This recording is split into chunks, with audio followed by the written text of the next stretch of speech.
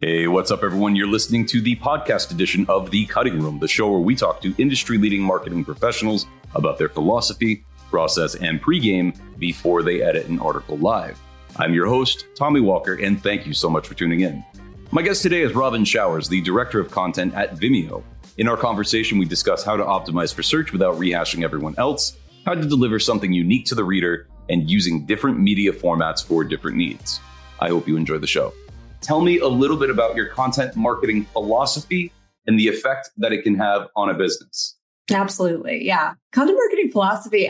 When you asked me this, it's a really hard thing to distill down into just a few succinct sentences. And so I feel like I reserve the right to change it in the future. I'm just going to go ahead and say that's forever. But certainly right now, I am the director of SEO content over at Vimeo. And so I really do focus right now on organic content and how we can build sort of that evergreen library. So I have a lot of thoughts about search and a lot of thoughts about content in general, because I've been doing content for a really long time. So you name it, I've probably made it, produced it, hosted it, all those things. One is that I think that search content has gotten a really bad rap. I think there's a lot of terrible, terrible content out there, but that when used correctly, search intent can be an incredibly powerful customer insight, that it really adds a new level to what we already know about our customers, and that when we're writing content to serve that we're actually serving the reader and not serving Google. We're not only serving Google, that we're having the exact same, like Google and we are aligned in trying to serve the reader when we really focus in on search intent, thinking about it as like one of the aspects that makes somebody who they are, things that they search for. I imagine that looking at someone's search history is probably one of the most like intimate pieces of information you could get about them. I can't imagine. And so that's how I approach that, is not necessarily like we need to game the system, but more there are lots of people searching for lots of things, and a lot of those don't have great answers on the internet, or they have like really hacked together answers. So how can we answer this in a more human way and hopefully be rewarded over time? So that's one that I feel like search intent is one of the pieces of things that tells you about your audience. It's not the only one. Another one, and I know that this is a pretty common one, and you've probably heard this from your other guests before, but that great content serves the reader. And I think that kind of trickles down into a lot of different things. I think it trickles down into, I don't believe that content needs to be short or long or any one particular thing. I think content needs to be as long as it needs to be to do whatever the reader needs from it, right? So if you think about someone who needs to learn video marketing, everything about it, and like really get up to speed before taking on a new job, they probably need a really lengthy, very in-depth, many sections piece of content to really serve as that kind of touchstone for them.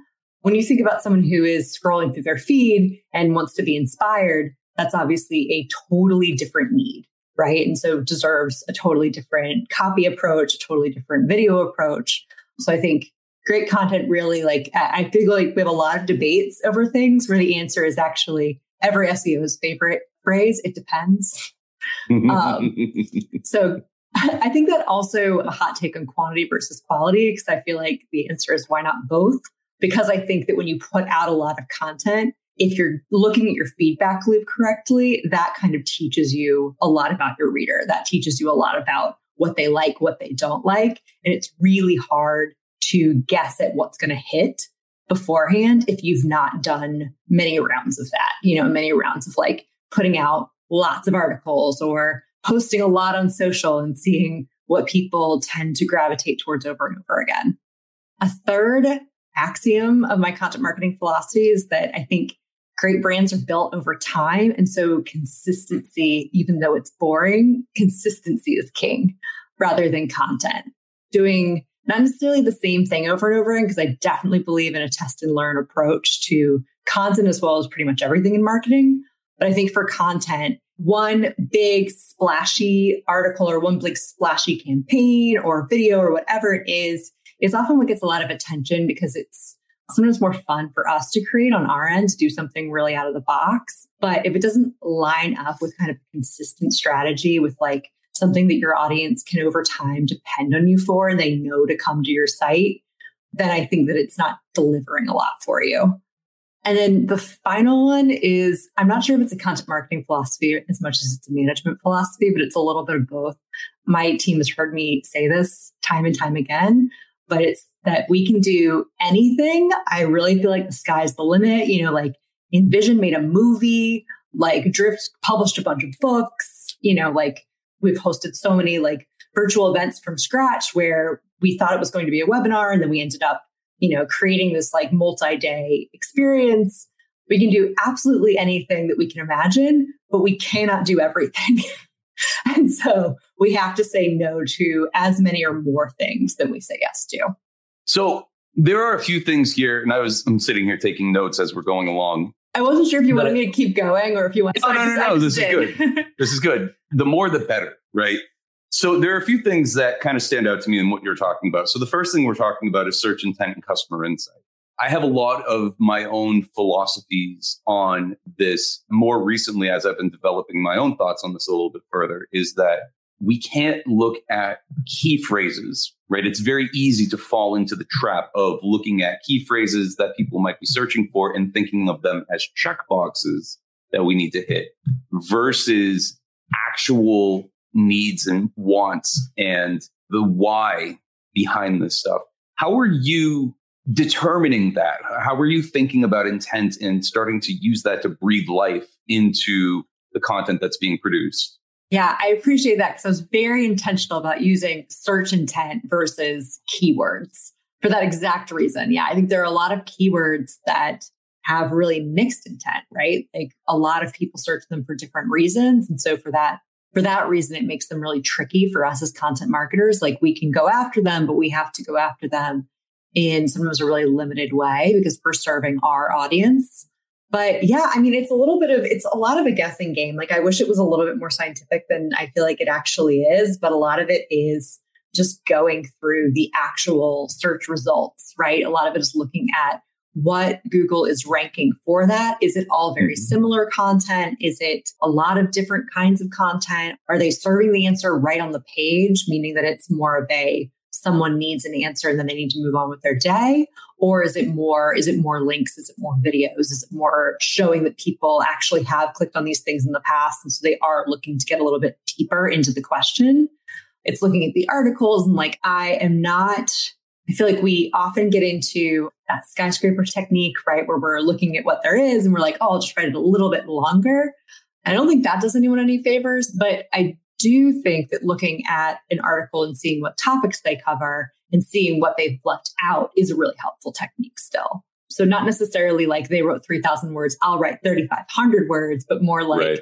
Yeah, they covered 75% of this process. I think I can get the missing 25% in here.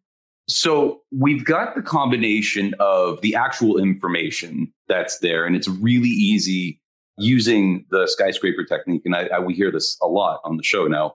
It's really easy to remix the remix of the remix of the remix, because that's essentially what the crux of that is. What are you doing to find those gaps and then address those gaps, even the similar address the similar things and the gaps in a unique way that even if the byline were taking off of it, it could still be very uniquely Vimeo? Yeah, that's a good question. I feel like we're always sort of asking that question. So another reserve the right to get better over time at that.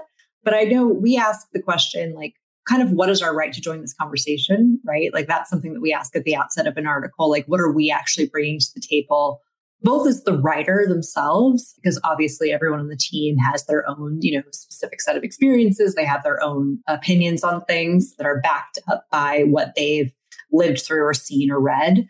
What do different people in the company have to bring to the table? Like what opinions do they have, or what experiences do they have? But then also, because we are a fairly well-known brand, we also, I think, do need to consider what do people know our company as? And does that mean that writing about this topic is going to be an exercise in earning trust for something new? Or that writing about this topic is going to be coming from a place of strength and, really making sure that we're staying very true to our brand tenets? So I don't think none of those are necessarily like, no, we don't write about this, right? It's just, but it definitely affects the way that we write about it. And then I think the uniquely Vimeo take on that is the fact that I would say writing is not our default format. And so looking at any piece of content and asking that question, right? Asking like, how can we tell this story better? And obviously the number one way is like, can we tell it better through video? But also, can we like actually in the piece today, there was one or two places where I was like, oh, I could see this as an infographic and I would have been able to grasp it much more easily if like this was visual. And so like, I think looking for those things, which I know that's a tricky one from an SEO perspective because Google doesn't always reward making things visual.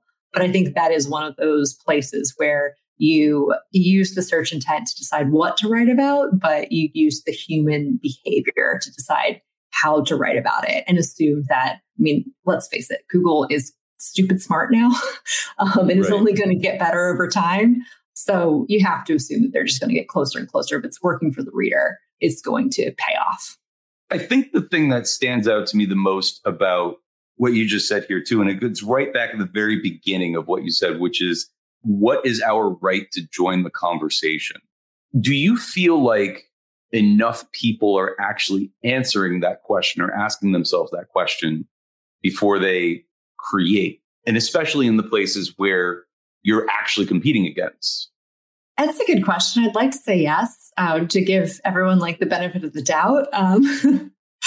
But yeah, I think that people, I mean, it's hard because I don't think that content should be focused on the person that it's writing to, the person that it's writing about, right? Like if you're using I too much throughout it, or we, or any of that kind of language, like you've taken a hard left turn somewhere and need to go back.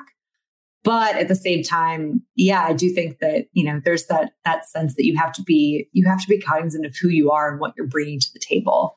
And just generally adding value. Like, I think that is a conversation that we have a lot about the different content that we put together, because there are a lot of things that are interesting and that we want to. Sorry, that's my cat in the background. I don't know if you all can hear that through the microphone. Yep. No worries.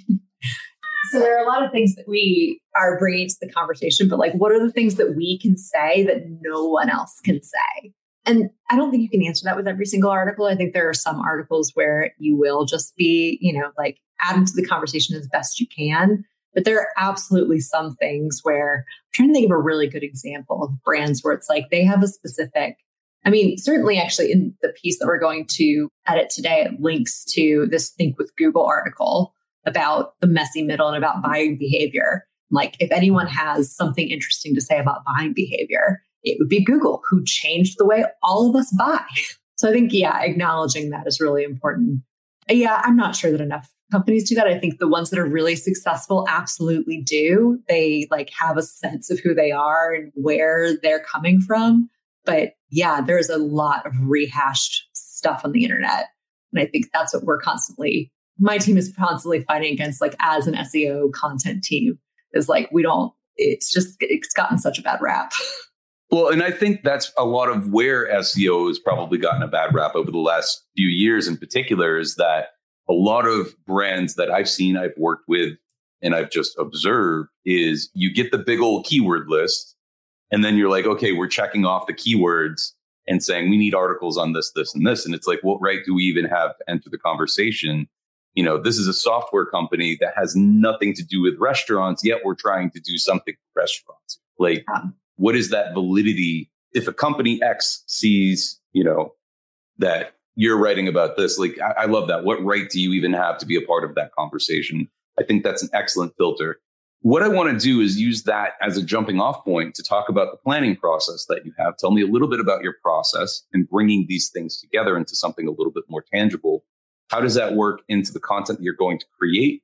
And how do you use that to also plan long-term and short-term?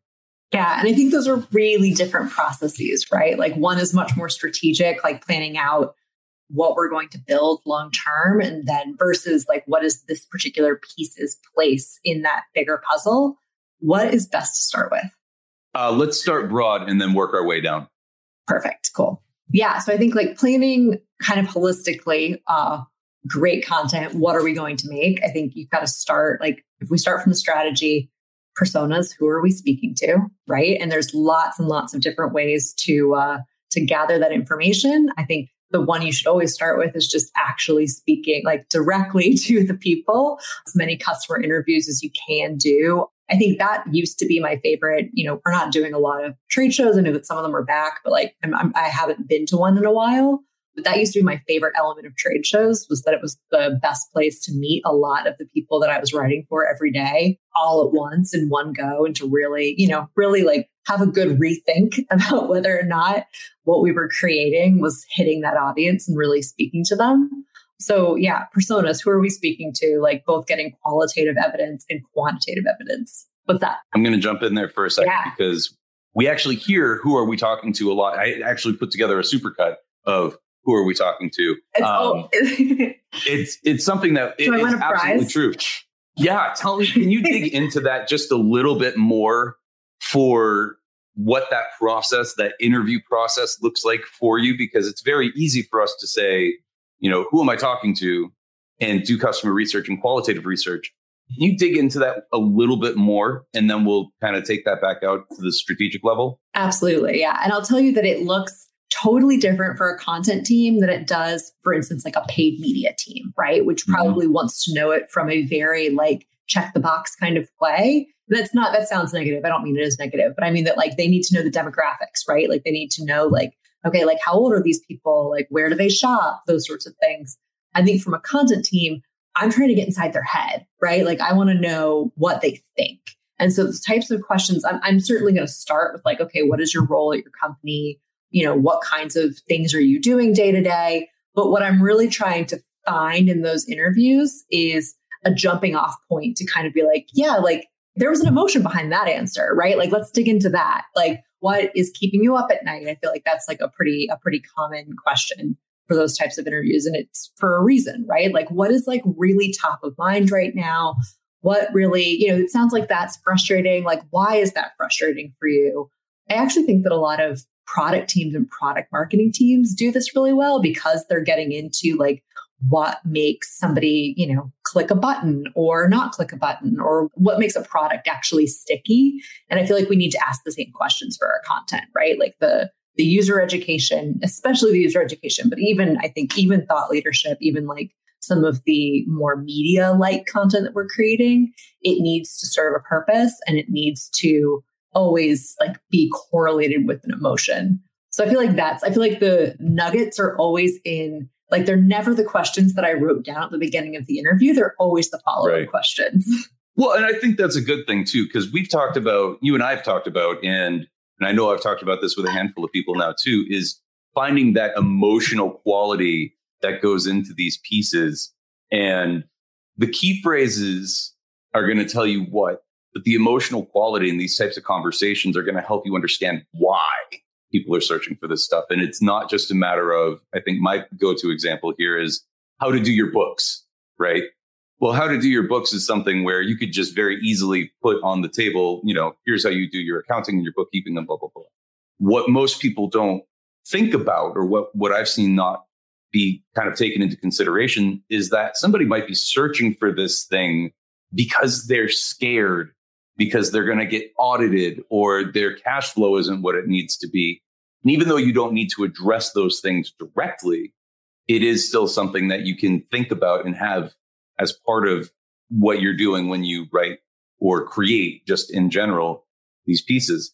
Does that ring true for you as well? It does. And the tone, I think, is going to be, because I could also think of that exact same phrase, like maybe an accounting student is researching it, right? And that's going to be, those articles should have such different tones, because the accounting student, maybe they're nerding out over it, right? They're like, okay, like, I know the basics, but like, how do I do it better? Like, how do I really do it the way that everyone should do it? Yeah, exactly. As opposed to somebody who's like, this is a grudge purchase, or this is a grudge activity. I don't really want to do it, but I have to. And I just need someone to like speak to me like I'm a human and tell me the basics. How does that idea play into the planning process for you? Like, let's kind of bring it back to that second question there. What does all of this do for the planning broadly, and then down on the individual level? Yeah. Well, I think that, I mean, really, that is the foundation of all of the planning process, right? Is the who are we writing this for? Because out of that comes like, okay, positioning, why should they care? Story pillars, what stories are we telling and retelling, right? Because it's really, even though we're going to write about lots and lots of different topics, there are probably like 3 or 4 stories that we're continuing to tell over time, right? And we want to like continue to harp on those over time. Like maybe, I'm always bad at thinking of examples right off the top of my head. I'm such a writer in that way that like I need to be like in paper. So I won't try to think of one, but if it comes to me later, I'll bring it back up. No worries. No worries. Story pillars is a really interesting concept, though, overall. And we haven't talked about that a lot on the show. As you're planning out the story pillars and you're seeing these sort of topics emerge, tell me a little bit about your thoughts on story pillars, and then we'll actually break into the pregame process. See how smooth it all ends up going? It's all so smooth. I love it. It's beautiful. Yeah, actually, story pillars are something that I have, I think, incorporated in my planning process by accident in the past. And there's something I'm trying to be a lot more intentional about right now. So I'm kind of like forming my ideas on them. But what I like about the idea of story pillars is the idea that we don't necessarily need to be reinventing the wheel every time. Like, I think that we as marketers probably get bored of the message much more quickly than our audience does.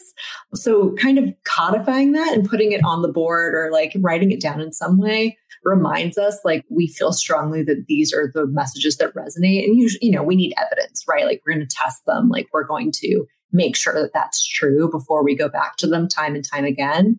But also there's usually lots of different ways to say something or to tell something.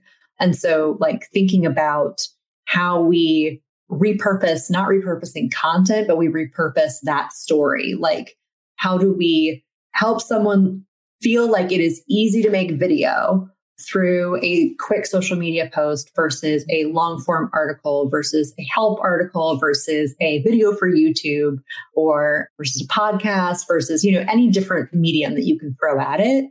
And how do we tell them that in different ways, right? Like it's easy to make videos, and here easy means quickly, right? Or it's easy to make videos and easy means it doesn't have to be expensive, or easy means you could do it, right? Like I feel like there's lots of different, it's the same story, but you're kind of turning it around and looking at every angle of it.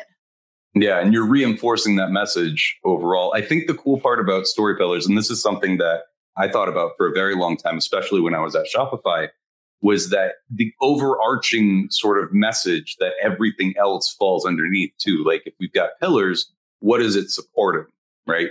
And for me, the overarching theme of the publication that we had was, what can you do when technology gets out of the way, right? So you have a broad theme, and then you've got the pillars that support what that broader theme is going to be. And then that's the foundation of your communication strategy across all of your mediums. Yeah. So tell me a little bit more about your pregame. Now we've gone broad. We have the pillars. We understand what we're doing. We have an individual piece. It's boiled all the way down to this.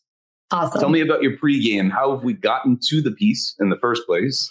And then what are you doing before you evaluate that piece? And then we'll break into the piece.